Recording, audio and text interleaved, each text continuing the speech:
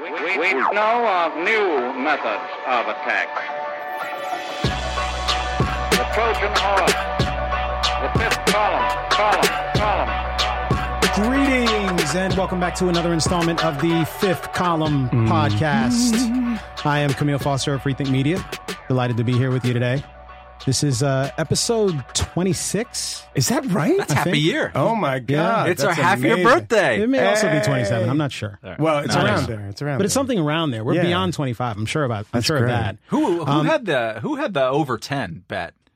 Did somebody have an over 10 bet? I'm not sure. I knew it would be over 10. Did you? Yeah. This is never. But Moynihan was part of it from the beginning. So yeah. Well, I'm sorry. The chances of failure are going to be pretty high at that point. Yeah. Well, this is your almost weekly. It's thing weekly. That we do. It's almost weekly. It is weekly. It's mostly weekly. The gentleman cutting me off right now and shouting into the microphone.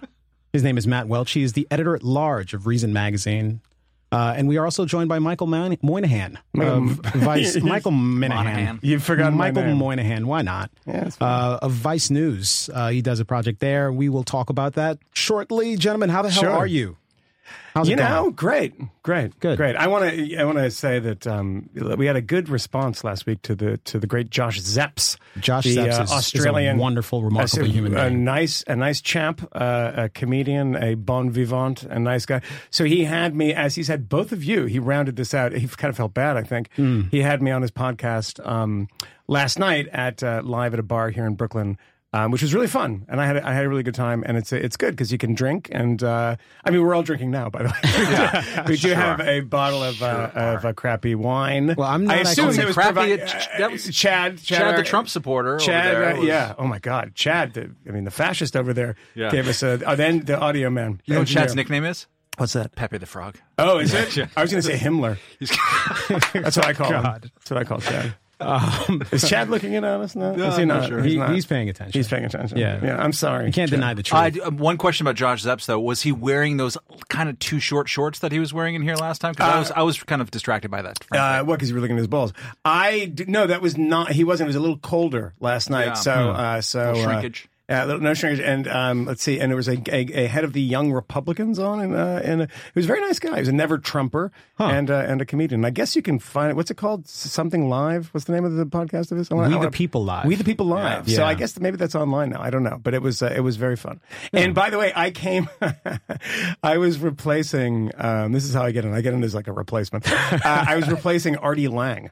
Wow! Who Artie couldn't make it, so had some sort of surprised emergency. to hear that he's still alive. So. Well, who knows? Moynihan, what is the latest with your HBO project? What is the date that people will be able to see you in this new project? October 10th. October 10th. It launches on October 10th, Monday.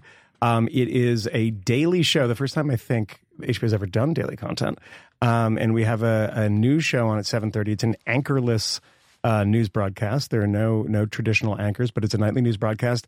I am the mellifluous voice of the show half the time. When I'm on the road shooting, there's another person, but at the moment there's two of us. So I'll be doing the voiceover of the show, and there's little packages like you would see on the HBO show that Vice does on Friday nights, the weekly show. But they're shorter, more compact, more compact. So do you do like I just wanted to say that. Yeah. No, that's that. Shorter, more compact. And now packages. I'll talk about the show. And so we've been working really hard, working 7 days a week. We're in the office literally on Saturdays and Sundays too. My daughter doesn't recognize me, and actually hasn't long before I started working on the show. And we have a lot of really good material, some of which I'm really excited about. And I have I'll cheat one piece that I'm editing right now. I was in California. I've had a bunch of pieces coming up. I was in California doing something on Prop 60, the condom in porn ballot initiative that will be on the ballot in November to expand upon Measure B, which is the ballot initiative in 2012 that required condom use in Los Angeles County. The permits for pornography, which you have to apply for a permit, after that bill passed, dropped 90%. Because shockingly, they moved somewhere else, and we suspect if this passes, by the way, it's polling very, very well. And people are going to be very surprised. The San Jose Mercury News had a piece on it 2 days ago that Drudge linked to. And it's kind of a sleeper issue because it's going to have a big effect on the economy of California. It was a small segment of the economy, because if this passes, they're all going to move. They're all going to go to Nevada, and they're all going to go to Arizona, Florida, Nevada, and they pay a lot of taxes. There's a lot of people, hair, makeup, shooters, cutters, sound people. There's a lot of people involved in this industry. And if this passes, it's going to go somewhere else. You know, my wife, whose name is Emmanuelle, yes. which we enjoy, considering that she made her name as a young journalist writing about the delocalization of the porn industry in Europe. I didn't know where that was going. Yes. So we, I mean... you didn't know about her first career, did you? Porn in Europe was done in, I think, France and Germany mostly in the 80s. And then after the wall fell, it all moved to Hungary. Huh. All of it. Or, you know, a large part of it. So Pierre Woodman came out. Christoph Clark, who's a good friend, the James Bond of porn. They all came to Budapest because it was much cheaper to do things. And also because in Hungary, you just walk down the street and say, hey, you look nice. Do you want to be in my porn movie? And they say, oh, why not? In a way that they don't in the Czech, or they didn't at that time in the Czech Republic. But it's amazing how fast stuff can switch there. And they're very responsive to, market incentives there. So I mean, one of the things about this, and this is the kind of libertarian lesson of this, and it's a straight down the middle piece. I mean, we're giving both sides their voice, and it plays out the way it plays out. The top and the bottom. But the question that I asked a lot of the pro people, they're very difficult to get on camera, by the way. They have such a wide lead at this point. There's no reason for them to. But I asked them, do you worry about you trying to kind of over-regulate a business, resulting in almost the under and no regulations in a business? Because they'll go to states where there are regulations in California, and they're pretty keen about following them. But there's a lot of stuff, especially after the Tracy Lords thing in the 80s. There's a lot of paperwork and then they can go to states where none of that's required. And so when they're trying to regulate this business, what's going to happen is they'll end up making sure that there are no regulations in the business whatsoever, because they'll go where there aren't any. So you have succeeded in making porn really boring. Yeah, not at all sexy. Trust me, I was on a porn set a couple of weeks ago, and it is kind of boring, actually. Yeah. And the director, turned out we went to college together.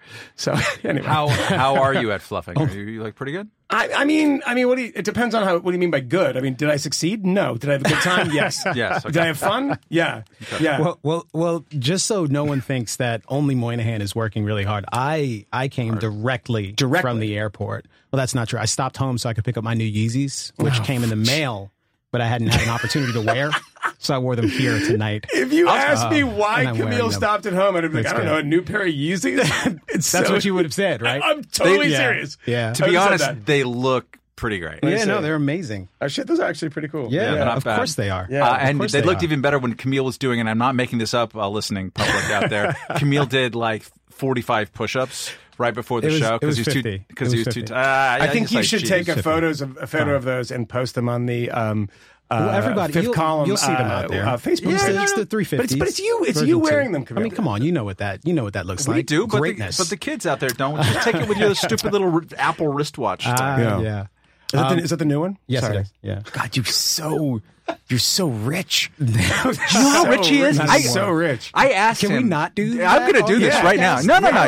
You're paying for idea. this, so we can talk shit about you. We're not giving people your address. They're going to steal your shit. Don't worry so about it. I'm like, Camille's talking about, because of this rich person thing, I might not be able to like travel to Chile or something. Yeah. And I'm like, you travel too much. You're too rich. But I assume, like you do, because of your racism from Boston and whatnot, that he's just totally leveraged. Like, he's got $1 million in debt, and he claims to be. What are you doing? By the way, he's hitting buttons over here. By the way, I want to. He claims that he's living the debt-free lifestyle. I also want to point out that Camille, just so our listeners can dislike him or be envious of Camille, like a sort of hateful, envious way, because it's usually the hate is usually directed at me. I'm trying to steer this all towards Camille. Yeah. He does not fly steerage. He will not fly regular people. He has to fly. It's just not true. I actually flew coach this week. No, not tonight. But I'm on sorry, the way today, out, on the way back, on the did way you out, I flew coach. But On that the way was back, because I did it a was It was mistake. notable enough that he remembered it. Oh my god! Oh It's my like I got gosh. hit by a car. I took coach Shall I- once. Can we not do this? This is not good. We Do you don't know? want to turn the. One before we stop. Oh, my God. I He's once, not a bragger. I once traveled with Kmele and Kennedy. We had a little Independence God, tour, yeah. and you should have seen those two just laughing at me for like standing in a rent-a-car line. They're like, "What is wrong with you?" Oh yeah, yeah. I don't do that actually. All right. Yeah. Ava's preferred. I'm sorry. I'm sorry for that, everyone. I'm the only proletarian in this room. Hey, and Camille, I'm don't envious. apologize, by the way. And I want to point this out. A number of people who listen to the show that I've talked to really enjoy the non-political stuff when we are making fun of you, for instance. That's the one thing. And then Josh Zepps, and as you can tell by the 14th mention of Josh Zepps, Yeah. he is my spirit animal. Apparently. I think we're dating.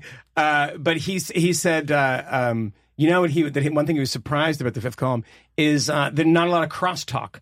That Kmele is a rigid enforcer of one at a time talk, whereas his is a little looser in the people yelling at each other. I just want it to be easy for people to listen to at home. Yeah, you well, know, so play a little bit of traffic cop. So much for that. Well, we can go. But perhaps we should talk a little bit about news, and not let's do merely it. politics. But we can start with the presidential contest, which is continuing to roll on. There was a debate this week, wanted that but one. before we get to the debate, before we get to the contenders for the Republican and the Democratic Party, there is a guy named Gary Johnson. I think he's going to win whose, it now. long shot political campaign is still trucking. He is hopeful that he can make it into the second presidential debate. But before he gets there, he had to navigate this MSNBC town hall event. Chris Matthews. And Chris Matthews asked him a question. And the question was, I believe, who is your favorite foreign leader? Who is a foreign leader that you admire? It was first, who's your favorite? Right. And then it was like, who's one that you respect? And then it's like, you got to answer the question. Which continent? Is it Mexico or is it Canada? And this kind of stuff. And Johnson, like... You're playing it up a little bit. It was Matt. I don't know if it was that intense. No, it's just the way Matthews talks. Yeah. He was born coked out of his skull. And Johnson, like, time went really slow, and his eyes started to kind of glaze over. And Bill Weld he's threw like, him a lifeline. Who is my favorite foreign leader? And he eventually said, "Wow, I'm just having an Aleppo moment." He's given a name to this moment referencing a previous time that he fucked up, which is an incredible thing. So he's now trying to enter into the political lexicon Aleppo moment, which is a thing that's insulting to him, which is an amazing thing.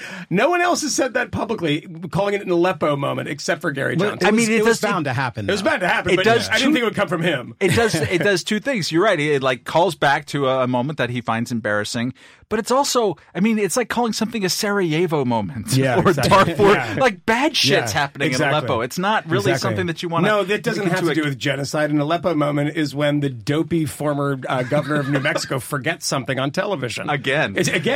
But by the way, I was thinking about this the other day. Ryan Lizza did a profile of Gary Johnson in the New Yorker about three months ago, I think. Yeah.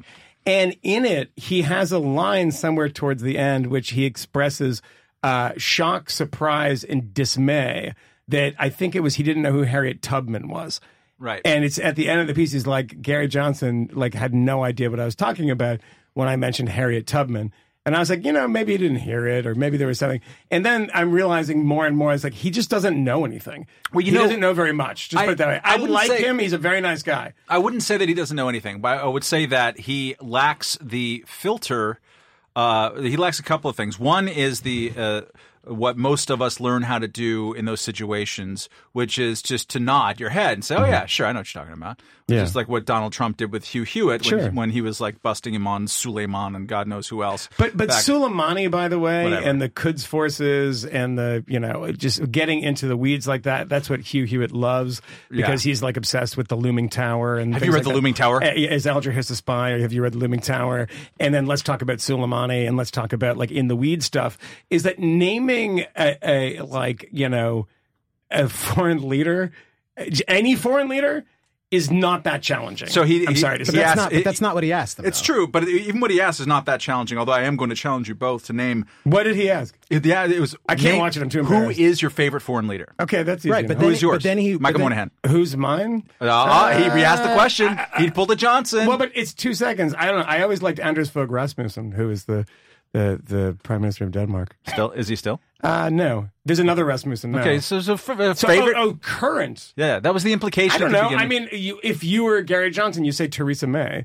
You know, I mean, she's a Tory, moderate Tory in the UK, Anglosphere. Just say that. But is she a leader? I mean, like, Yeah, I think you have to the be head of the state. You have to be in charge. That was in which case that's it's kind of hard. She's Who's your favorite? Especially if you are like me and you don't like the state.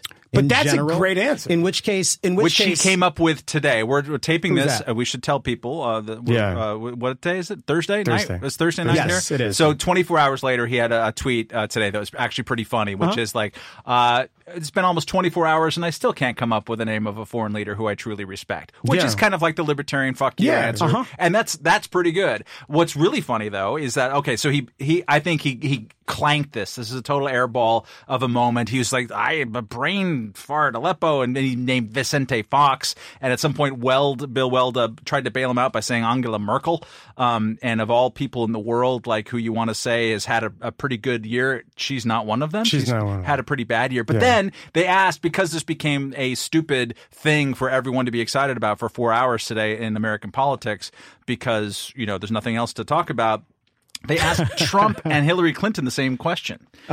Hillary Clinton said Angela Merkel. Of course she did. And do you know who Trump said? What?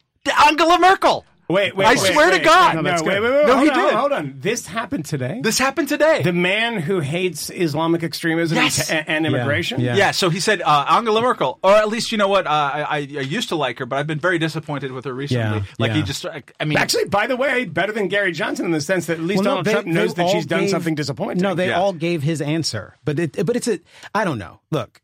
This is not unlike the Aleppo flap from before when it comes to my prerequisites, my qualifications for the office, whether or not you can remember the name of some foreign leader or whether or not you know immediately like where this particular city is and how it is involved in things. Not important to me. Camille. Not important to me. Doesn't that suggest that there's a guy who's your performance on television is not important to me. It's not a performance. But This is not a performance. No, it's not. It's not as if if given enough time and given a few Klonopin that he would have calmed down and been like, you know what, let me talk about, you know, the leaders of Western Europe, people who I think are doing a good job, a bad job, a good job in economic policy, a bad job. Because, you know, the position of president's a global position. Sure it is. And I would hope that he has some sense, if you know what's going on in the world, if you think you know how to fix what's going on in the world, that means you have a pretty good sense of what. But I don't think his perspective is that he knows how to fix what's going on in the world, and this is the fundamental issue with someone like myself, who when they look at politics and when they think about political problems, does not imagine solutions coming from these people necessarily. All I want them to do is just not screw it up. Let me ask both of you a question. I'll finish quickly. Sure. Like he seems inclined to exercise restraint in any number of circumstances and to be deferential and be humble. And you know what? That's what I need. That is what I'm interested in. I don't want someone who knows the answer. He's also not particularly smart. I'm sorry to say. That's okay. I don't actually think anyone is smart enough to do the job. I saw him at the Reason office in maybe 2008 or 9. And he was, it might have been a private thing, and Jeffrey Myron from Harvard University, libertarian economist, was next to him. And anytime someone who threw him a question that he could not answer with a rote kind of libertarian, he'd look at Jeff Myron as if, you know, like he was a little kid and someone stole his balloon. He was like a little baffled, and he was like, help me. And I was like, you know, Gary's just kind of gearing up to be the 2012 nominee. It's like, you know, when he got as much traction, he should have seen this early on, by the way, with candidates with such high negatives, saying like, this is going to be my year. This is the time when I can do it. Yeah. But my question, though, is to both of you, and to you first, Camille, is that we know a lot of people. Let's just say, let's stick with libertarians. Okay. Let's stick with the Libertarian Party. And let's say that we can be golpistas, that we can overthrow it and have a coup and install anyone we want, right? And let's think of all of our friends, all the people we know that we've interacted with in the universe of libertarianism. Sure. And say, okay, why? It's not about picking which one would be the best. Why are the ones that actually know things? Why are the people, because all the people I know in this universe are fucking brilliant.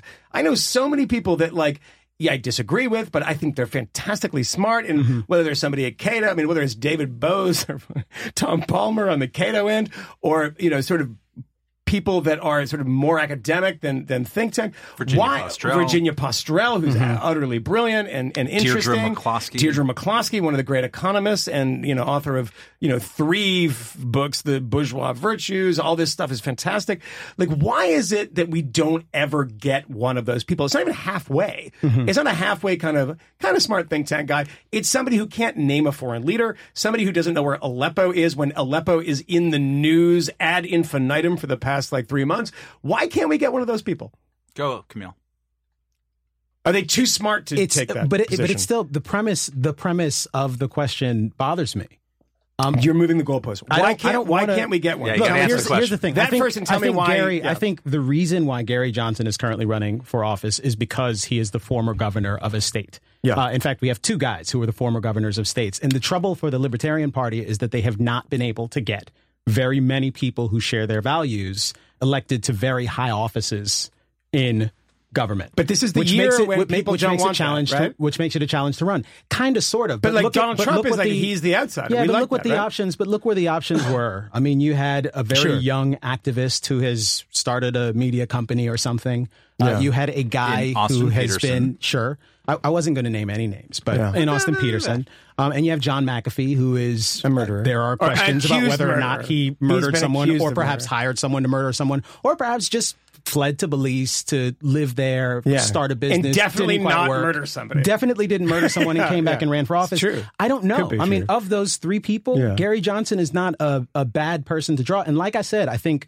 Gary has integrity. He seems like a genuinely nice guy. You're saying that Han Solo is the best looking man in the Star Wars bar, which is true. But why are these other people that we know are normal? Those people aren't running for office. But the question is why not? And why don't we have somebody? Because I don't want to Gary Johnson wasn't a politician before he ran for governor of New Mexico. Yeah. Why don't we have people getting to that position? But he also ran as a Republican. And look, if it were for me, for example, I wouldn't run for anything because I don't like losing.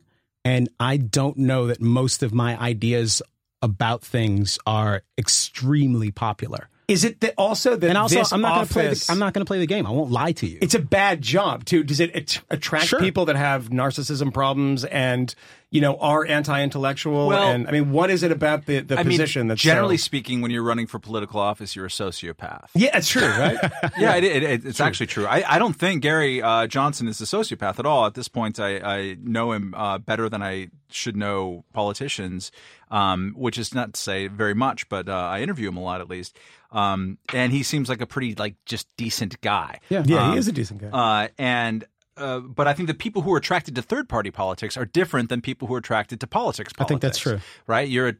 People who want to play the big boy game and to win within that, it's constant kind of negotiation, compromise, kneeing out the opponents here, scratching this back, and all these kind of things. Third-party stuff is different entirely. I mean, you have today, and again, we're doing this on Thursday, Darrell W. Perry, who came in 4th place in the Libertarian Party convention for Darrell Perry.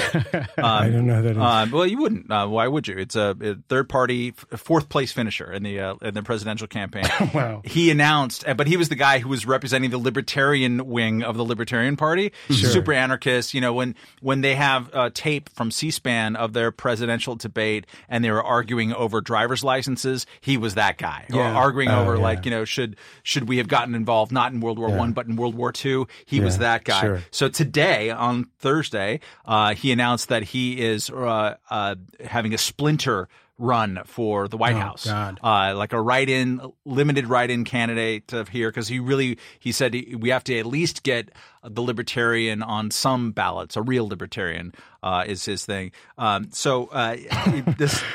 These arguments. Let's split that tiny vote even more. Yeah, right. But yeah, I mean, yeah. these are the people who are attracted to third party politics. They're people who are into schisms, but who at the same time who are also into the absolute drudge work of going out and overcoming all these ballot access restrictions and everything else like that. They've done heroic work to get on 50 ballots Absolutely. there. I mean, and the Green Party's done pretty good work to get on 44, which is the most they've done, I think, Sure. since Nader in That's 2000. fine. You don't have to shout them out. So no, I can shut them out. I mean, I appreciate people who are getting into it instead of just like Johnny come lately is like Evan McMuffin or whoever from Bill Kristol's Fever Damn Dreams. you, McMuffin. So like it attracts a different breed of person, and it's someone. To Camille's point, it's like, hey, look. You smart, telegenic person. And in fact, a lot of people who listen to this and who comment at Reason who all love Camille and hate you, Moynihan. I know. They hate me about Yeah. not quite as much as you. It's radio, though. If they saw Camille, they'd probably hate him because they're all racist. That's not true. But Camille, If they hate me and love you, then I'm going to call them racist. I'm gonna call them something. Camille Asshole. doesn't want to run because he doesn't want to lose. Because if you run, you Yeah. lose. Yeah, but you know what? It's also a waste of I will time. say this. I think I don't know that it's a waste of time. I mean, I think the Gary Johnson campaign was about investing the libertarian brand, the Libertarian Party brand. Okay, question. let's Has say. he Can I harmed the finish what I'm brand? getting ready to Has say? he harmed He's the white. brand? He's You don't white even know what I'm splaining gonna it right say. now. He's harmed the brand. You don't even know what I'm going to say. I know. I was interrupting to ask you a question. Yeah, don't ask me a question when I'm making a statement. No, but I'm not interrupting to say Come on, something. my Nick. I'm going to ask you Hold something. me down. Hold me down. Wait, you're using I more. was saying- You're using more black scent now than you did with Charlemagne the God. We'll get to that later. No, I was saying that he was investing the brand with a sense of sort of being respectable and conventional, and having sort of a traditional pedigree. And I don't know that is a bad thing at all. I think it is a good effort to try to make, and to the extent I or someone else who we know was able to do something like that for the party, I think that is not a bad thing. More people know what libertarianism is. I have talked to more people like this campaign cycle about those odd ideas that Gary and I share, and I am pleased with that outcome. And quite honestly, when people derisively talk about Gary and the fact that he didn't remember an answer, I am almost always able to turn that conversation and say I would much rather have a person who doesn't remember an answer than a person who pretends they know everything and screws everything the hell up. The track record of someone like Hillary Clinton, who has been elected to office and is apparently very, very knowledgeable on any number of issues, is so pathetically and fantastically bad that, yes, I would take Gary Johnson over her 100,000 times. And quite frankly, most other people, like you ought to feel uncomfortable with yourself if that is the choice that you would make, if you would choose her over him. That is my perspective. Look, I think it's a compelling argument. It's an argument you've made a number of times, and one that I'm about 70% on board with, because that's all I need. It acknowledges also that I think they're all disastrous, but that would also require you to hit every voter. That you would actually be able to talk to every person I talk to every day. Sure. Because what I think about Gary Johnson is that getting out there, and sort of getting the brand out there and getting it into the bloodstream, is sort of a mainstream idea that there is this third person that's siphoning off 10% of the vote, is a good thing and a great thing. And all of a sudden, it seems to be less of a good thing because every person I've talked about this since, look, we were in the kitchen right now with Chad. Yeah. And he said, he made a joke about Gary Johnson. And there was some other guy here, sound guy or something, looked like a sound guy, looked like a... I guess I don't. He looked like that's helpful. No, he just looked like a guy, like a That's the only guitar thing he tech could for do. the Doobie Brothers. Yeah, He was face like for radio. He was there. And he said Gary Johnson, and he made some like comment about how dopey and stupid. But like this is the thing. He wouldn't worry even be able about, to pick him out of a lineup. I understand that, but I worry about associating the brand of libertarianism with this it can't really fall, goofy utopianism. It can't fall any further. I think that's true. Johnson, It's probably true. Johnson is not a utopian. No, he's not. No, it's not. Yeah, no, it's the caricature. No, he's misunderstanding me. It's the caricature. It's not what actually he is. But I talk to people, and they're like, "Oh, you guys like want to live on oil derricks and like don't know anything." Yeah. Well, we are 30 minutes into this conversation. Let me pivot, Because Please. I've got a I wanna bridge. get that out of there. It's so hot like, here. pull that. We're starting Getting to sweat. sweaty too up much. in here. People don't understand the temperature in this room. Oh, my God. We have a towel. We should take pictures here. Fifth column there is a headquarters. white towel in a square like hole in the Yeah. ceiling of this room. Yeah. That prevents the rats from coming in. the I'm not really air- sure what the It's the And airflow. Yeah. we're in a studio, so if there's Yeah. air blowing in the studio, it could get picked up on the mics. So that could be an issue for everybody. I guess you're. I think it's also to keep professional. it because it gets a little cold. Yeah, it gets a little cold. I'm wearing a fleece. Here's a way of thinking about the issue that could also serve as a potential pivot here. So, on foreign policy, crudely speaking, maybe you want three main qualities. One of them is knowledge. One of them is judgment, and another one is temperament.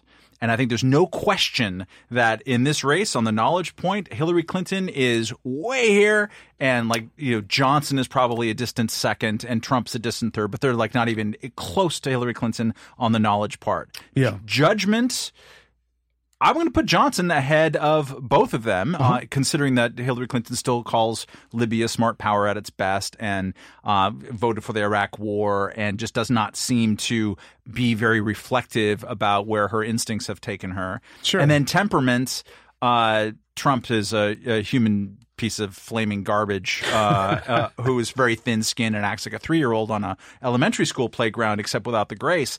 And whereas Johnson, God love him and hate him for everything that he's done, he's humble. His temperament, which is like you want to throttle him because you should be better at media than that. You just should be if you're out in the ring. But his temperament also says, I don't really know everything, and I'm going to ask people, including Jeffrey Myron or whoever else, and I'm going to respect the limitations of my knowledge. So it's a way of thinking about it, and also to kind of look forward to both the next presidential debate and look backward at the previous presidential debate. And the previous debate, which I did a panel at the New America Foundation, and it was all pretty sellout. It was all left of center people, and so I did this, and I was talking about it on this panel beforehand.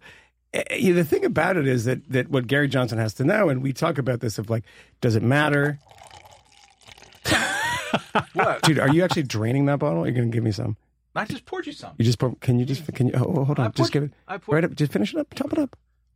Oh, God. There you go. You're actually cashing that bottle out right now. Yeah, I am. Unbelievable. Yeah. Okay. Sweet. Thanks, man. Yeah. All right. I don't know the point I was making, but at the debate, the important thing is that for Johnson to, it's the perception is, you going to give me more? All right. Sorry. We're drinking a little bit here. Yeah. Please. No, Camille's don't just let this shaking interrupt his you. heads. But during famous debate moments, none of them have been about policy. They've been about gaffes. And they've been about perception. They've been about looks. They've been about good lines. I knew Jack Kennedy. Jack Kennedy. It absolutely means jack shit. It doesn't mean anything That's at all. right. There's no Soviet domination of Eastern Europe is a stupid gaffe. It's the only thing that anyone remembers about the 76 debate with Gerald Ford, etc. And so Gary it's not even about okay, well, do you want somebody who has more knowledge and is actually bad in practice? We have a track record of Hillary.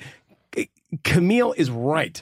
There's no dodging or ducking or weaving from that. The only way you can sort of defeat Camille's argument there is if you like Hillary Clinton and you think her policies were a net positive for the world. And there are some people that implausibly argue that. Is that true? Where There are these are- people? yeah. But I think even most of her Neocons. supporters don't like her. Exactly. Neoconservatives are one of them. But the thing is Gary has to realize is that, it's not like boning up on, some arcane point about economics. Is just don't look like an asshole, because that's all presidential politics are about.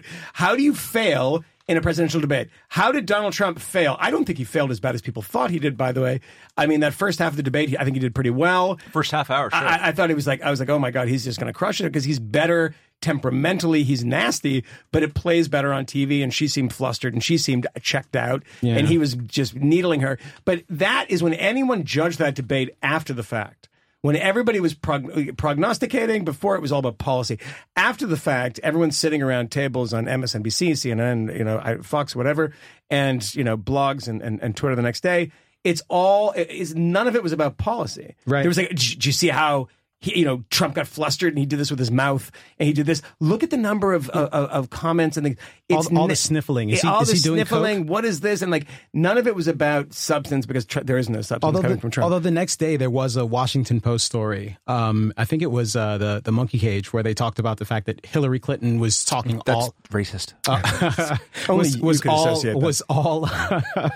Hillary Clinton was all about detail and laying out specific policies, and there were a lot of numbers. Really? And Donald Trump just sort of was vaguely talking about ideas. Hillary did throw out numbers. She did do that thing. But the distance, I suspect, between the numbers that presidential candidates talk about in a context like that and their stump speeches, the promises that they make with respect to the number of jobs they'll create and all the money that will be saved, it's always bullshit. Exactly. Which, for me, it's very hard because I do not care about the political theater at all. The respectability game is one that I am only interested in playing to the extent I can smuggle my guy in there. But for the most part, I just don't care about it. I wish people would pay attention to the substance. And on substance, there just wasn't much of it on stage. It was amazing to watch Trump. I mean, you're saying, and rightly so, Michael, that Trump was doing pretty well in the first half hour. And what was he doing well with?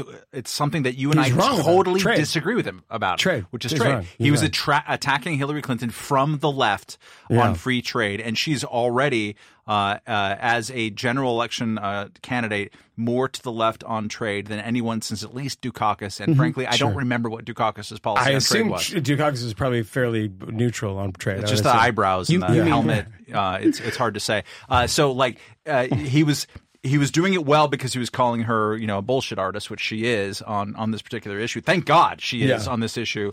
So when she becomes president, she can sell out. I know. Our hope is that she's lying. Yeah, it's great. Which is kind of awful. But people forget in her first opening 5 minutes. I mean, with the first 5 minutes of that, I thought was the best possible 5 minutes for Gary Johnson ever because she threw out I'd like to see more profit sharing at companies and equal work for equal pay or vice versa, and just a rag bag of stuff, lefty econ crapola. And then he tried to Hillary and I agree on childcare, but maybe I want to throw more money at it. It was just a statist face off. Before they got to the good insults. So the policy stuff was actually abysmal from where I sit, and I suspect you guys too. And then it became more interesting because what were we there for? What was everybody there for? I think it was there's two different worlds that have nothing in common. As we've gone through this big sort, and everyone experiences this in their own ways, geographically and elsewise, universes that never collide and haven't collided really all that much over the last 18 months of this horrifying campaign suddenly were there. That was the drama of it. There's not going to be a debate that it's going to have a higher audience than this one. That's the highest. It's the highest ranked debate in the history of televised debates. And why? The question is not, I mean, are we in a more dire situation economically, in a foreign policy sense, existentially, than we have been in the past? Not at all. Not at all. No. And so why is that? It's the same reason that when I was a kid, I used to watch skiing and hockey. I watched skiing to see people crash, and I watched hockey to see people fight. Yeah. I wasn't sitting there such trash. I'm such trash. Such trash. I'm Moynihan from Massachusetts. Come on. Yeah. Well, this is we're not there to see the nuanced policy debates. It's we want to see him jump off the top turnbuckle and split her head open. Don't say we that way. I only watched because I didn't. What do you want? I only watched because I didn't want to be the guy in the room who couldn't talk about it intelligently because he didn't actually watch it. Nobody that I talked to who watched it could talk about it intelligently. And this is my problem with people in fucking New York. I'm driving so crazy. Everybody I talk to, I'd say man, I said debate last night. Yeah, debate last night. And my first thing would be it would throw them off so much because I didn't talk about Trump and start slobbering about Trump. I was Hillary Clinton is really bad at this, isn't she? And they're what are you talking about? I thought she was amazing. I thought she was brilliant, and I thought she was special. Yeah. And she's our FDR, and I'm you don't believe that. This is aspirational. I call that trumped up trickle down. Oh my God. When she said really that, bad. For the third time. Oh, so gross. I was puking. Things were receding into my body. It was so disgusting. And you were watching with Josh Sepp. I don't understand. Is that a compliment You won't or make that, sorry. Unclear. It's I don't unclear. even- Unclear, but it's, First but is shorts I and- did Jeez. watch it with him. But it's really funny that nobody in this city can admit that okay, like I don't want Trump to, but she sucks. It's the point now where everyone right before they drink the Kool-Aid is like, Jim Jones has probably got a good idea, but inside they're like, what the fuck is going on? And they're like, I'm in Guyana for what reason? Yeah. And it's like, it's going to be amazing. It's like, okay, I'll just follow. But everybody who's making this argument cannot make a coherent argument to me. It's like, you honestly think she's good at this? At retail politics, at debating, no, she's not. And like, oh my God, I cannot believe you're saying that. I'm like, well, don't conflate this with, I want Trump to win. I'm just being honest with you. Nobody can admit the fact because they're so desperate for her to win. Your friend Glenn Greenwald had a tweet that I will mischaracterize here, but it was to the extent of the word false equivalence in 2016 means you're criticizing Hillary Clinton and you shouldn't. Yeah. And in fact, that came up with something Yeah. that we're going to talk about anyways, which is the Bill Maher and some other people came out to attack Colin Kaepernick, not for wearing a Che Guevara shirt or a Castro shirt, whatever that thing was in the press conference, not for wearing socks on the field showing Pigs, cops yeah. as pigs. Yeah. Right? Kind of a bad look. That's kind of a bad look. kind of a bad look. I don't think even Radley has those. I was the defender in this room of Colin Kaepernick, but like I'm not going to defend those socks and especially that shirt. But what exercised Bill Maher is that Kaepernick was interviewed on Monday, I believe, and they're like, "Hey, what do you think?" Tuesday, Yeah. and because it was the day after the debate, and they're like, "Hey, what do you think about the debate?" And he said, "I dislike both. I think." Basically, they're both racist, so screw them. Yeah. And so Bill Maher is like, false equivalency. Once you stick to things that you're good at, like getting sacked, like suddenly, now you're on my side. Yeah, with that you can one. do all those other things. That's fine. That's you like breaking the Overton window or something or other, and expanding the zone for conversation. But if you actually say that Hillary Clinton is either mediocre or she's venal in any way, and you are or a racist, as he called her, or as a racist, which is a pretty strong accusation, and not anymore. It's not. It used to be a strong accusation. Now it's just everybody that you dislike is a racist. But like fascist. that's the world we live in right now. In the next 40 days, is that you can't just make a plain observation that major party candidate X is obviously bad because of this reason, because it's all boiled down. Can we talk about this kind of mediocre football player who has been smart enough in some way? I mean, it's actually not smart at all. I'm going to take a quick thing of people. I had this conversation with somebody the other day that, he's not like the greatest quarterback in the world. Nobody really knew of him, but he was smart to play the moment and actually become the probably most famous football player in the world by doing this little stunt. Sure. Okay? Cover of Time right now. I don't. I don't agree with this in any way, and the reason I don't is that people used to say to me all the time, Madonna. Remember Madonna? She's like a 68-year-old, French woman or something now. She's like shriveling in that castle in Lyon or whatever. But she used to be quite famous. And people used to say this all the time to me. She's a marketing genius, Madonna. Marketing genius all the time. Ad nauseum and hear this.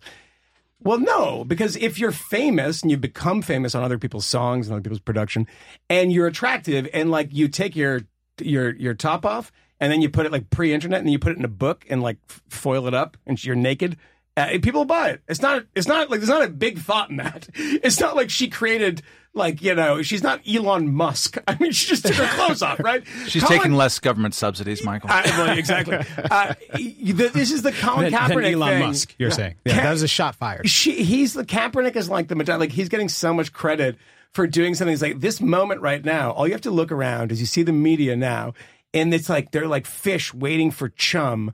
And that just like anything about an ism, about a race, and that's why we have people covering Twitter. So basically somebody says something weird on Twitter. Some guy who was on a TV show in like 2008 for like 3 episodes, and he says something on Twitter that's like racist or offensive or whatever, and the Daily Mail will have a story on it. And if they're big enough, like, Amy Schumer or something, it'll dominate the news cycle for a long time. Now, if you do that in the opposite direction, where you're like a famous person and you say something in a social justice-y way, you run the tables for how long? How long's Kaepernick been doing this? The coach the other day. Since August. We talked about this with the coach. Was the Dallas Mavericks coach? No, it should be the Spurs coach. Spurs coach. Yeah, Spurs Popovich. Yeah, but who said this thing about how horrible everything is, and it's like, everything he's ever done that we hate, he's forgiven, and it runs the tables. It's so easy.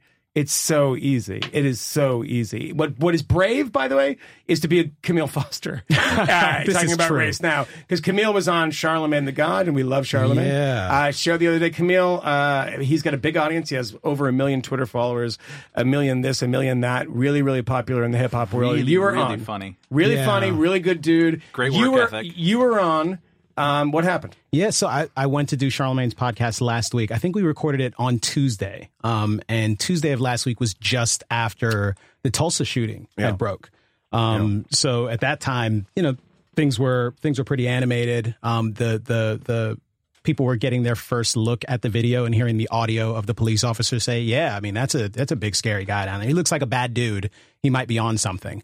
And we started the podcast by talking about, and Charlemagne is he is probably the biggest sort of radio dude in the hip hop game. Yeah. But he also does a bunch of other television stuff as well. For those of you who are unfamiliar, the podcast is called Brilliant Idiots. Surrounded by bodyguards. Like two bodyguards. Charlemagne? No. Two friends. It's his brother. It's his brother, Wax. It's usually just him and Wax brother? hanging out. Yeah. That's his brother? Yeah. Really? Yeah. I didn't realize. Just to point out that Charlemagne is an insanely nice guy. Yeah, really he's a super nice guy. Yeah. He's a super nice guy. But I'm sorry, I got slightly derailed there. At any rate, we start off talking about Kaepernick. And look, I give my perspective on it.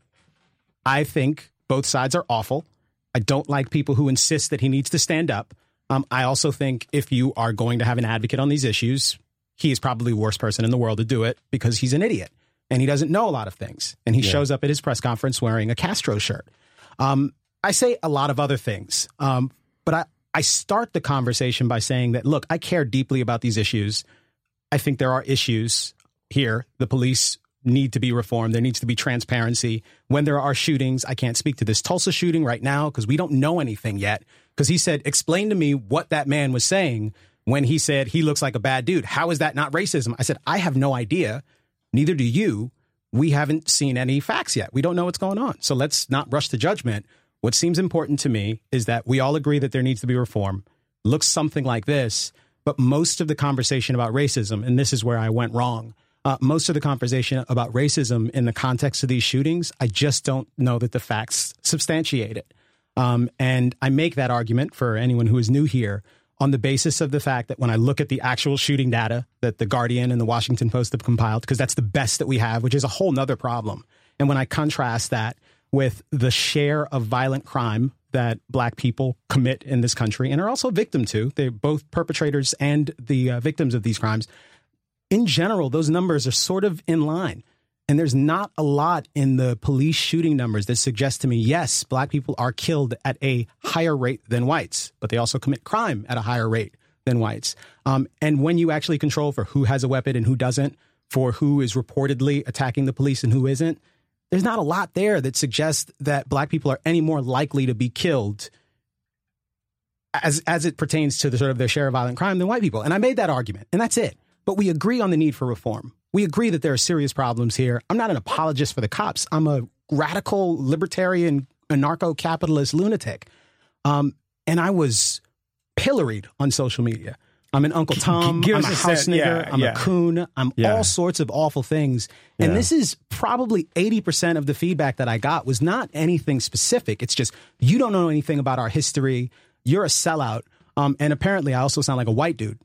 This is what I was told repeatedly online. I can't believe the one of the tweets I shared with these guys earlier was, I can't believe that nigga Kmele is black. Yeah. And this, for anyone who didn't know, nigga actually just means person. You can just use it just casually. So please try that at home with your friends. Sure. That's, it won't blow up in your face. But it is a little amazing to me that people can. Well, it's actually not so amazing. It is disheartening, and it's not at all surprising. But there's something. The argument that I make is that the reason injecting race into most of these conversations is that it conflates multiple issues. All of the weird baggage that we have as a society when we talk about race. and then this other specific thing with respect to police shootings. And the fact of the matter is that there isn't a lot of transparency, but getting transparency doesn't necessarily require that we make this all about race and that we speculate about whether or not the cops are shooting people because of race. And I mean, the Tulsa shooting, as well as the Charlotte shooting, which is in South Carolina, and even this most recent shooting in San Diego, in every single case, I said, look, these are anecdotes. It's a bad idea to form policy on the basis of these anecdotes. And it's a bad idea for us to get way out ahead of the facts because the facts will change. As it turns out, in Tulsa, the guy was acting somewhat erratically. There were 911 calls made by 2 different passersby about a guy who was out of a car in a car that was in the middle of the street before the officer got there. Now, maybe the officer crafted a story later, but it is telling that the officer essentially observed him acting strangely, that she never ordered him to put his hands up, according to her. We won't know because she wasn't wearing a body camera, despite the fact that they had gotten hundreds of thousands of dollars from the federal government, and they should have had body cameras on. Would have been better for her and more useful to all of us. And apparently the guy may have had PCP in his car as well. Now, should he have died in the street that day? Was it a good shoot? That is debatable. What is clear, however... No, that's not debatable. No, He shouldn't have died in the street Well, that listen, day. no, listen. I'm saying it's debatable. Look, He shouldn't have died in the street. I wish he hadn't died in the street that day. The question is, did she have justification to discharge her weapon outside there? Which is slightly different. Which is slightly different. That's what I'm talking should about. he have died in the street? I don't want he him should to not have died in in the street that day. Right. But the question, was it like a justifiable shoot? Perhaps, in the sense that she was giving him commands. He wasn't responding. She pulled out her weapon, according to her. Maybe he's a when he wasn't responding to commands. Well, he came to her when she said so. But he would also, she said, get on the ground, and he's walking back to his car. It was odd watching the video, watching him walk back to his vehicle. I'm not excusing anything away. I don't want to see the police shooting unarmed people. I also don't see any reason to rush to judgment and presume racism every single time this happens. And it is telling that the media and that people in general, because I don't blame the media. I don't think the cause and effect works that way. But the emphasis when we look at these stories is so much about race. It's about the racial dynamic. When a story turns out to be a black cop actually shot a black dude, this is somehow less interesting to us. We don't talk about it nearly as much as the Daily Caller survey. You may not trust it. Suggested in the coverage that we were seeing from publications like the Washington Post and the New York Times. I mean, I with respect to generally, these two different shootings. don't trust the Daily Caller, but that there was some woman, actually a black writer, a young woman I've never heard of, but she looked at the coverage of this stuff when the initial explosion of media coverage, like Milwaukee's a great example of this. There were riots and there was some looting and the rest of it. The 2 nights after the shooting, body cam footage showed not only that the person that was shot had drawn a firearm on the officer, but it was kind of trickled out that the officer was black. The same thing is true in South Carolina. The officer who pulled the trigger was black. That stuff gets buried, and the story becomes a lot less interesting at that point because we're trying to squeeze all this into the prefabricated idea that we have. That this is the narrative that is prefabricated, and if it doesn't fit in that, then we have very, very little interest. It also gets us to a place where there's easily identifiable virtue heroes and virtue villains. But it also takes us away from problems with policing in general, because now we're saying it's problems with racism and perception and, what these incurable kind of white supremacists in the way they see a black suspect. That's why he's in the helicopter saying it's a bad dude, not because there were a bunch of people who called and said there's a bad dude running around in the middle of the street. Maybe that's the guy that looks like the bad dude because his car's parked in the middle of the street. I don't know. Yeah. I don't know. And on the video that we all saw, we were only hearing one side of the audio. She had been on the radio before, like actually telling everyone, I have a guy here. He's not responding to commands, and I think he might be high on PCP. So when he says, by the way, is exactly he looks the like Rodney he might King be. situation, When too. he says he PCP looks in the 21st century. It's amazing. I thought It's we were amazing done that with it. people are I still. didn't know that either. But when you say it looks like he might be on something, and that's all people hear, the rest of that story is apparently he had been told, at least it seems by someone else, that he wasn't responding to commands, and then it looks like he might be on something. this story is not nearly as cut and dry as it might seem. It doesn't fit Camille, your when biases nearly as well as When I think about you would you, like. I think about someone who's really respectful of people issuing and receiving commands and making sure that they're not high on illegal drugs. So I'm glad that that's we're true. You definitely don't do that. I'll But tell Camille, you. can I'll I- tell you. I'm not browbeating anyone and telling them that they have to do things in a particular way. My wife gets really upset because when I have had interactions with the police, which is not frequently, but I got pulled over recently. Here in New York, I have an exchange. Driving while not black? No, I was driving and I changed lanes without indicating. But look, it's New York City. People jaywalk all day long. And there was no one on the road. It's 3 a.m. The guy stops me and he starts to ask me some questions. And I say, "Why did you stop me?" And I repeat it over and over again. And he starts to open my door. And I said to him, "You're going to try that with me." And he just kind of looked at me and he closed my door again. And then he shot him. And he asked me for ID. And then I said again, "Why did you stop me?" He explained and gave him my ID. And he came back and said, "Have a nice night." I didn't get a ticket. Look, I don't know. I'm not basing my perspective on that anecdote, though. My perspective my perspective on these issues is based on the facts. And the facts, so far as I'm concerned, are there are far too many people that are shot by police who aren't armed. And the process by which we adjudicate these things is not at all is not necessarily as transparent as it ought to be. Was I worried about that cop shooting me when I didn't get out of the car? Yeah. No. I was incensed. Because you're kind of lipping up. No, I just don't. I don't like being talked down to. Camille and I think we talked about this the other day of everything being put, through or viewed through the prism of race. If there's enough evidence not enough evidence, if the characters are of the right composition, right? Mm-hmm. If there's a cop that does this and a civilian who's this, and it's a white cop and a black civilian, et cetera. These situations, we can construct these things pretty quickly. The thing that's amazing to me about the situation, the Charlemagne thing, to go back to that a little bit, sure, and the responses that people provide on Twitter, these kind of subliterate, angry, hateful responses that you get on Twitter, is that when I was younger, it was the idea coming out of the 60s and the pedagogy of the sort of 80s was, I had a middle school history class that one section was a year-long class, 7th grade. The first bit was about slavery and the second was the Holocaust. And so we had this kind of, it was like a South Park episode, right? It was like, and so it was about kind of, all these kind of progressive teachers, they're all lovely and they're all friends of mine still, of healing the divides and the rest of it. And it was all about getting away from essentializing based on race, right? Which is actually pretty smart. I think I'm glad that was my education. And, I had, busing in my school and the rest of it. And it's a weird thing and kind of a whiplash to see where we've come, that Kmele, for instance, says, here's some views that I have, because we all have different views. We all read different things. We all have different backgrounds. And this is what was taught to me as a kid. When diversity meant, let's talk about backgrounds. Let's talk about economic backgrounds. Mm-hmm. Let's talk about your family's religious backgrounds and how that informs who you are, because it creates who you are, right? So, Kmele might come from a particular background and think a particular thing, right?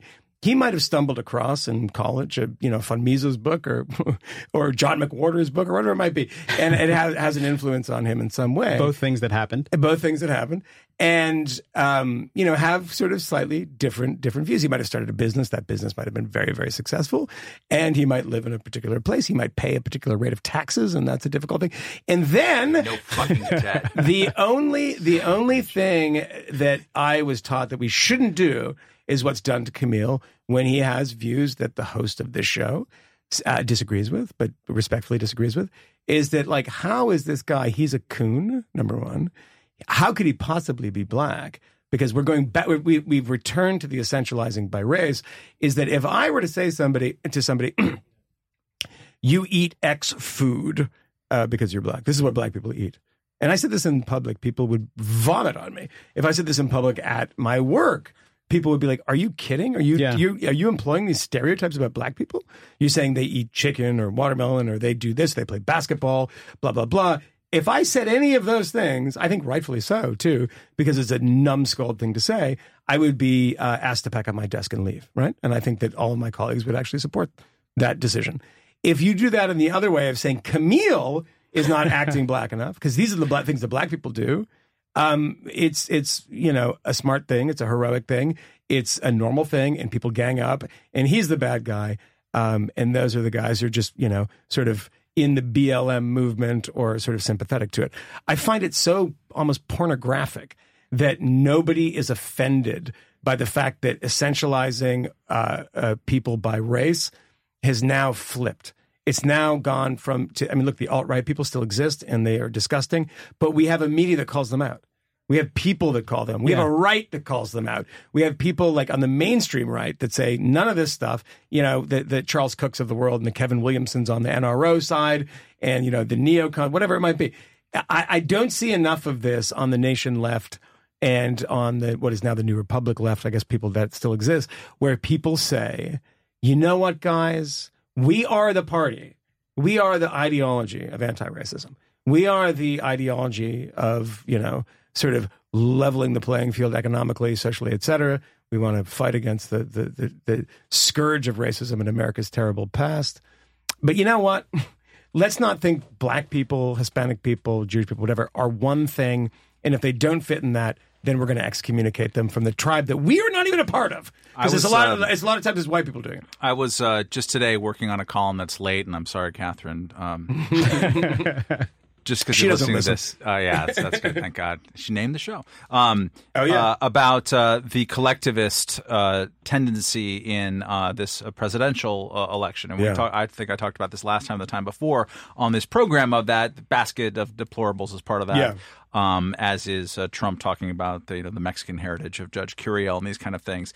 And I went and I looked up a quote. And you guys know me for a while now. I mean, Kmele and I spooned in Switzerland like 4 or 5 years ago. Co-hosted a TV show. Yeah. Moynihan and I go way back. Years, yeah. It's getting long in the tooth here. How many times have I quoted Ayn Rand to you?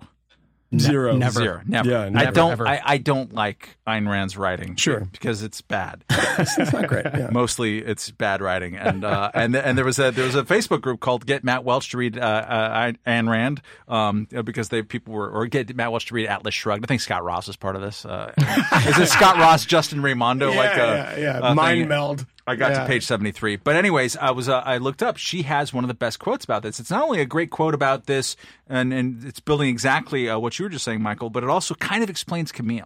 Yeah.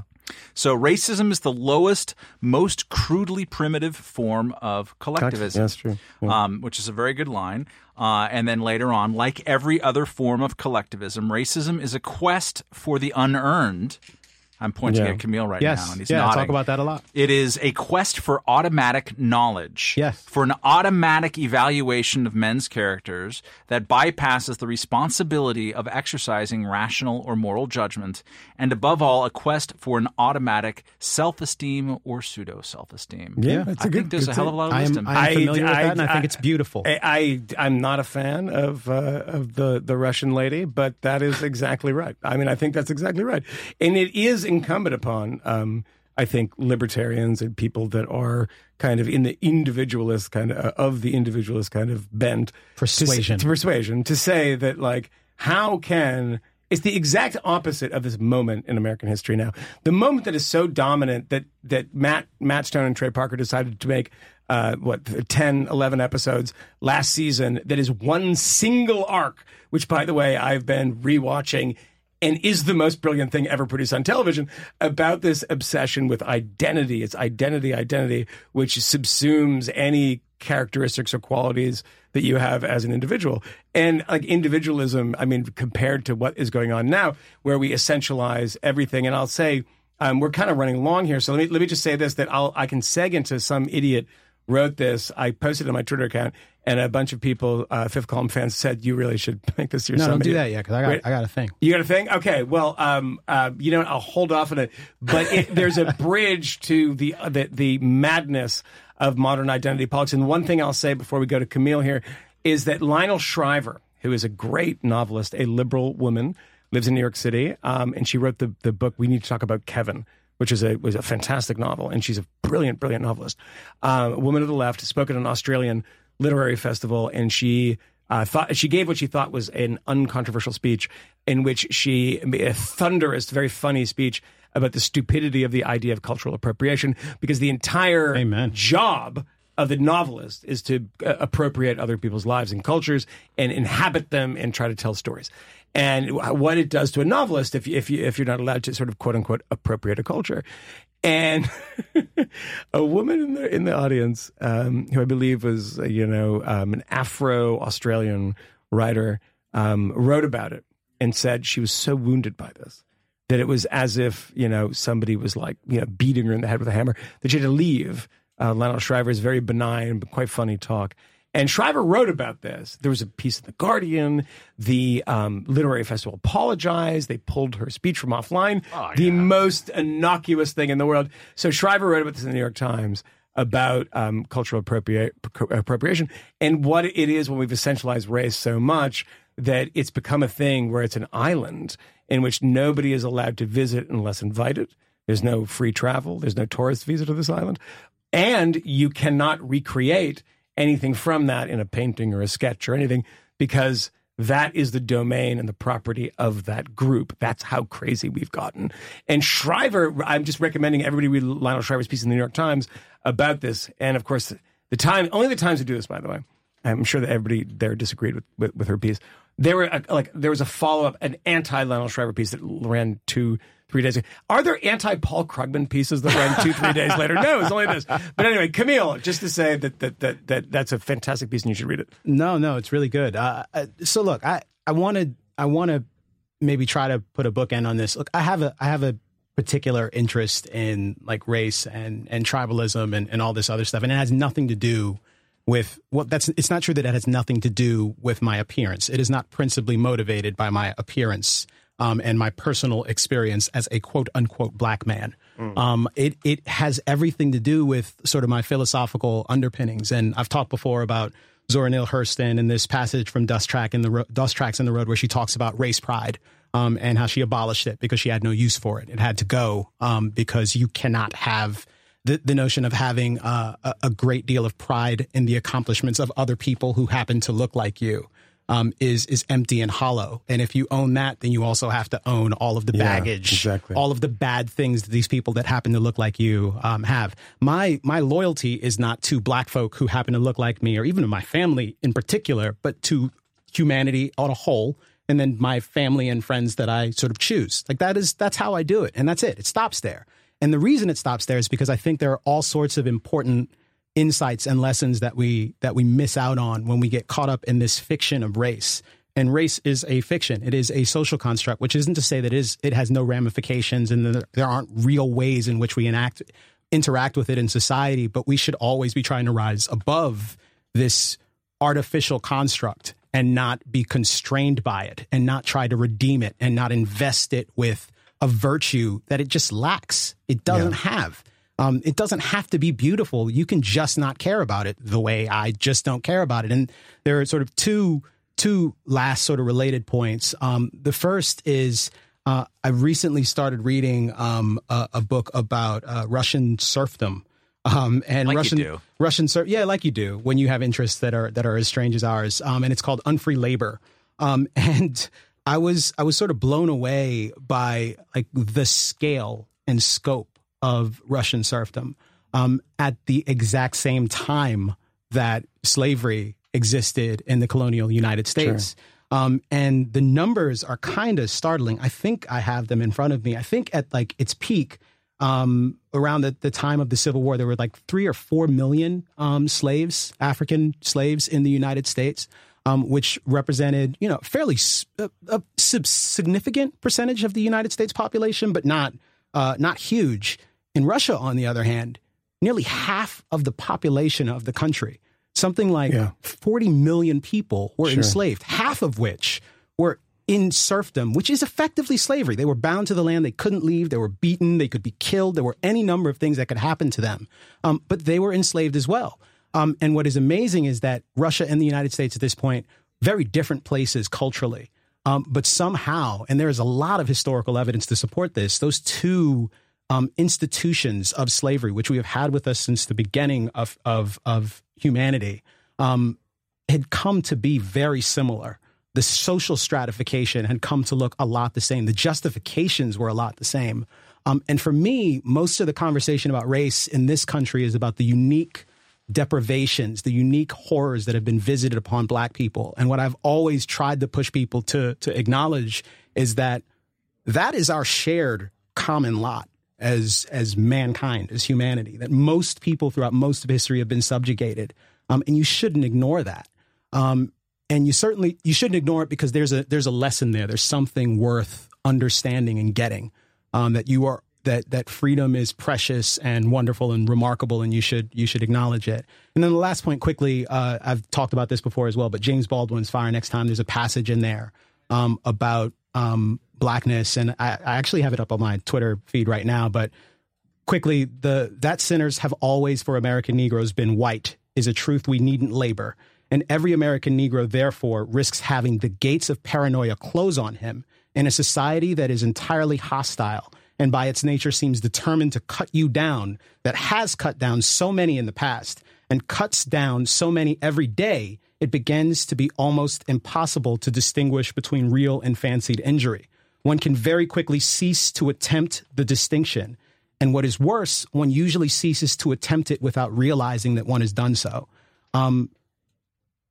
That's potent. That's 1962. He was seeing all of the horrible, like, racial stratification and all of the awful things that were happening in society. He was living it, and he somehow understood that you could start to imagine bad things in addition to the bad things that are happening. He was talking about the mind fuck. I mean, I wonder if he was hanging out with Philip K. Dick. Can I pretend that Camille is not here and just talk directly to you, Matt, and say that was I think that was one of my top 5 Camille rants right there. Oh yeah, that was a great Camille rant. Can we get Chad out there to like cut that and move it to the top of the show so we can get people engaged and fucking condoms. That is an amazing Camille rant. There we go. Camille has a flow that I love, and that last time I saw that was on. Like he's in a hip hop. He's like, "Yo, man, you flow is." No, but when you did a thing on, I guess it was Fox and Friends or something, and it was totally out of place on that show, which is like kind of a dunder-headed show in some ways. And Camille, I'm sorry, they're very nice. Camille, but by the way, the person that was on that show, who I disagree with on a lot of things, but is a friend of mine, is Tucker Carlson, who I've known for many years, and I think is a very sweet guy.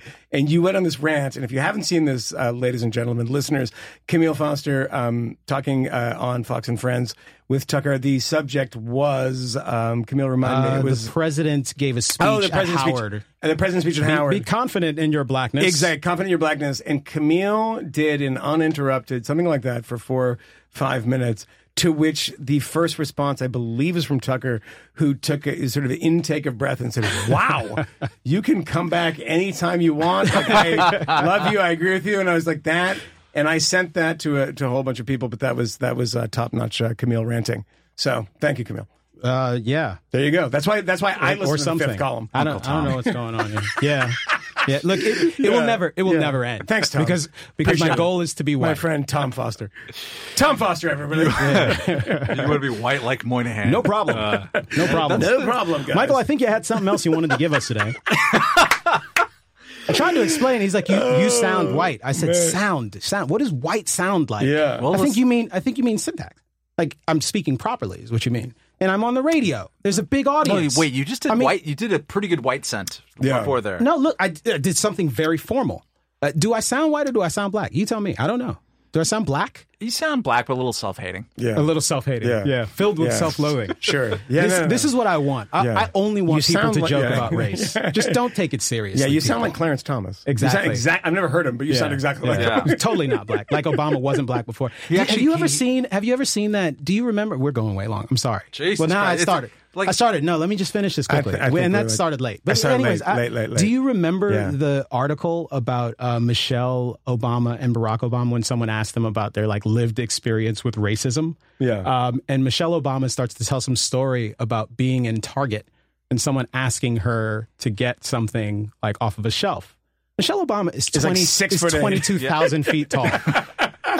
I would ask her to help me get something off the Yeah, shelf, and not yeah. because I presume that she works there. Solange Knowles, Beyonce's sister, has written my this God. horrible screed. She's a parents at my school, or was. Is she? Oh, right, really? Yeah, well, That's how fancy I am. I sat next to her once I don't live at in a Frank Gehry building. I sat but, next to her at a Frank public- Ocean public concert. school, by the at a way, Frank, back- Frank public Ocean school, concert. public school, yeah. But she wrote this screed, and the whole thing is about like all of these places where she goes, where people presume that she's not supposed to be there. Like she gets in the first class line at the airport, which I got in the Mint line for JetBlue today. Literally no one And thinks this, by the way. It's fine. Well, she gets in line, and someone and they're like, "Well, are you in first class?" They ask, and she wrote it in this letter as if that is offensive. How can I live in a world that is so hostile to me, that everywhere I go, they presume the worst about me? They don't presume I deserve to be If here. they saw Moynihan, they'd be like, what the fuck are you doing Seriously, here? seriously, every time I fly first class, when Which is somebody else only pays- Bill Maher. only Yeah. Bill Maher show. When I'm like, I walk up, they usually pepper spray me, and I'm like on the ground, and I hold up the ticket, and I'm like, seriously, it's premier boarding or whatever, and they drag me into my seat. Yeah. And with her, everyone They pull the curtain around yeah, you. pull the curtain Like, around me yeah. like it's like delousing pen. It's like- and then when unless she the- comes out, everyone's like, oh my god, it's fucking Beyonce's sister. That's why they're looking at you, asshole. And the thing is, she said she went to a Kraftwerk concert, and like that someone yelled at her, and like it was this big racial incident, and it was like, seriously, there is nobody who listens to Kraftwerk in America who's a racist. It's like this is not a racist demographic. But she for said someone. Kraftwerk. She said It's not someone an hit her. alt-right band? She said someone hit her with a the lime lime wedge. But she that said is what set the whole thing off. Someone hit her with a lime, but even in the piece, she never says, "I saw who threw the lime." She presumes it was these women. Yeah. like the whole. But it was thing also that is she all was the supposition. dancing in an aisle when everyone was sitting down, and someone told her to in the sit front down. row. Yeah, the She front was row. dancing in the front row of her box. Which she didn't People don't deserve dance to be there. anymore. No, not at Kraftwerk shows, because that's like 45-year-old like white hipsters. That's not where it's When at. we saw the man. Cure at Madison Square Garden. Oh god, everyone was lying in Barca loungers, I'm sorry. sleeping on the floor. I'm sorry, I didn't necessarily need to tell that story, but I'm remembering like all of these just weird circumstances under which people say, well, that there it is, there's the racism. So I found do it. you have like the tourists come up and ask to touch your hair? Isn't that the big one? I've had that happen in China. But I mean, I'm in China, and I suspect they don't see hair like mine a lot. Maybe they're racist, but that's not America. Did you let them It touch doesn't it? happen here. Did you let them touch it? No, but I did take some pictures with a couple of people who had no idea who I was, but did know that I looked different. Famous But basketball man. Do you remember when Barack Obama, like something similar happened on 60 Minutes, where she says Barack could get shot going to the gas station? No, he couldn't. Yeah. No, he couldn't. Why would he get shot going to the gas station? Because black men are killed at a higher rate. Well, yeah, but usually by people they know. And usually when they're engaging in something else, why would Barack get shot going to the but gas station? seriously, when was No the one last was skeptical time- of that. When was the Barack last Obama. time I'm some like sorry. upper It's too middle much. class like professor like he was before he became president, before he got into the state senate, and before he became a senator, that like was just like walking to the gas station in like Concord, Massachusetts? I don't know. And it was like, oh, there's like, let's just shoot him in the back. Well, Go let's- ahead, just shoot. I mean, does it have? Maybe it does happen. Correct me if I'm wrong. It just doesn't seem like I don't it know. does. Anyway. You had some idiot wrote this. We are. This Yeah, is we're a way 3-hour long, podcast and you know today. it's something that that I posted on Twitter, and then I got some grief from one libertarian on my Facebook page. Did you all see the air quotes? there? Yeah. Can you see our quotes? I posted a piece from New York Magazine. It was a it's a video piece, and I'll tell you what, the person who attacked me for this on Facebook. Is it the quote unquote libertarian? Yeah. Who was like, you know, you just got trolled.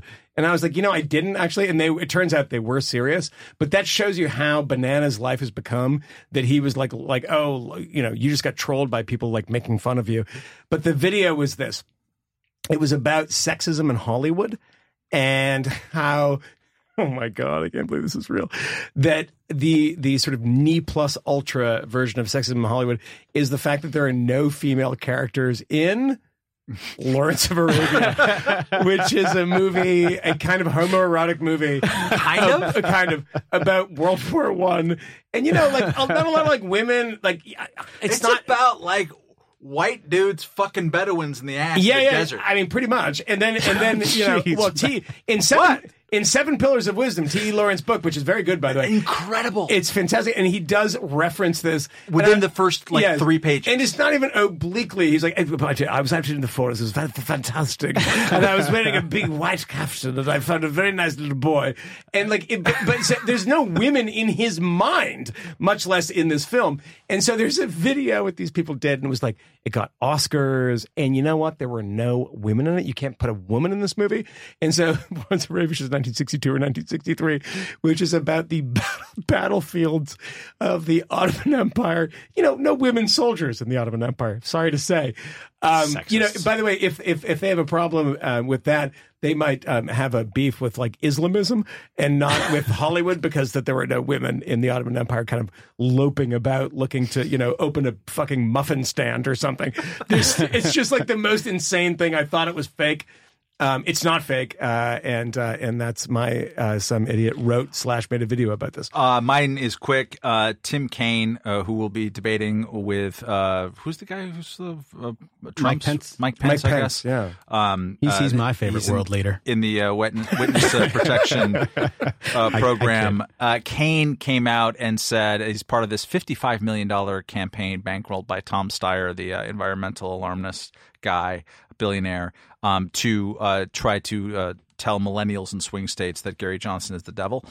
So as part of that, Tim Kaine said, these kids don't understand, but this vote, support for third parties can have incredible ramifications. For instance, we probably wouldn't have had an Iraq war if it weren't for these meddling kids voting for Ralph Nader back then. This is so rich and amazing to retroactively declare Al Gore some kind of Iraq peacenik. Al Gore, who was writing love letters to Ahmed Chalabi in 1993, in 2000, when he was running for president, saying, I remain fully supported to regime change and helping. The Iraq Liberation Act was 1998 under what president? I'm not sure, but I'm pretty sure the vice president was Al Gore back at the time. Amazing. Al Gore, whose political career, besides being inherited from the Gore family in Tennessee, was made because he was kind of the swing vote or the swing speech about authorizing the first Gulf War back then. And he's bragged on that forever, saying, I was always trying to tell my Democratic friends that they need to be tougher for American security. Yep. He gave an incredible speech in front of AIPAC in May of 2000, talking in paragraph after paragraph of, I will never waver in my support for keeping all options on the table to deliver freedom of the peoples of Iraq. The idea that somehow people voting for Ralph Nader were responsible for the Iraq war is just nonsense, even if you look at Al Gore's own comments in 2002 about what we should do, what George W. Bush should do to disarm Saddam Hussein. So, Tim Kaine, you're an idiot, and I look forward to you. And by the way, on the Democrats thing, my final thought, and we will walk out and from this, and Kmele maybe has some idiot wrote this too, but Donald Trump in the debate on Monday is talking about, whether he opposed the Iraq war, he supported the Howard Stern interview. No, call Sean Hannity. Don't be a dope, Donald Trump. Turn around to the woman who is a rock rib supporter of the Iraq war in Hillary Clinton. Just ask her. I mean, the woman was the senator from New York, and what did she vote for or against the Iraq war? Yeah. She voted for it. So why not just turn that around on her? These people are so damn stupid. And he's so stupid that he's like, I gotta defend this attack, call Sean Hannity. No, that was a Howard Stern thing. Rosie O'Donnell, wait, who are we talking about in a presidential She was debate? in power. She made the wrong decision. Yeah, and she has said that, and I think that's probably the best way to respond to that, by the way. Yeah. So anyway, Kmele, do we wrap up, or do you got something? That's it. We're going to stop. Cool. I've said plenty. I think this was a 90 I think this was a great minutes show. I'll was a tell you great what, show. even It was if a great no one show. else enjoyed it, I enjoyed spending time with this you, was the gentlemen. best show. Yeah, I did. This is our best show. I did. It's pretty good. Was it? I actually think so, yeah. Wow, 26. Top 5, top 3. Wow. Because of Kmele's rant. Yeah. Wow. You're so generous. Soft bigotry of low expectations. It really is. Which the flip You're side the of Michael Gerson of this podcast. But the flip side of the soft bigotry of low expectations is awesome, and I have been benefiting from it all my life. That's why he's so fucking rich. If you're truly extraordinary, and then they expect very little from you, there's no twice as good Ta-Nehisi. It's not twice as good. I don't have to It's be half twice as as good. good. I could be half as good and I'd still be dope. And what I'm saying is I'm twice as good as most people, and it makes me quadruply dope. And on that note, We out. We know of new methods of attack. The Trojan horse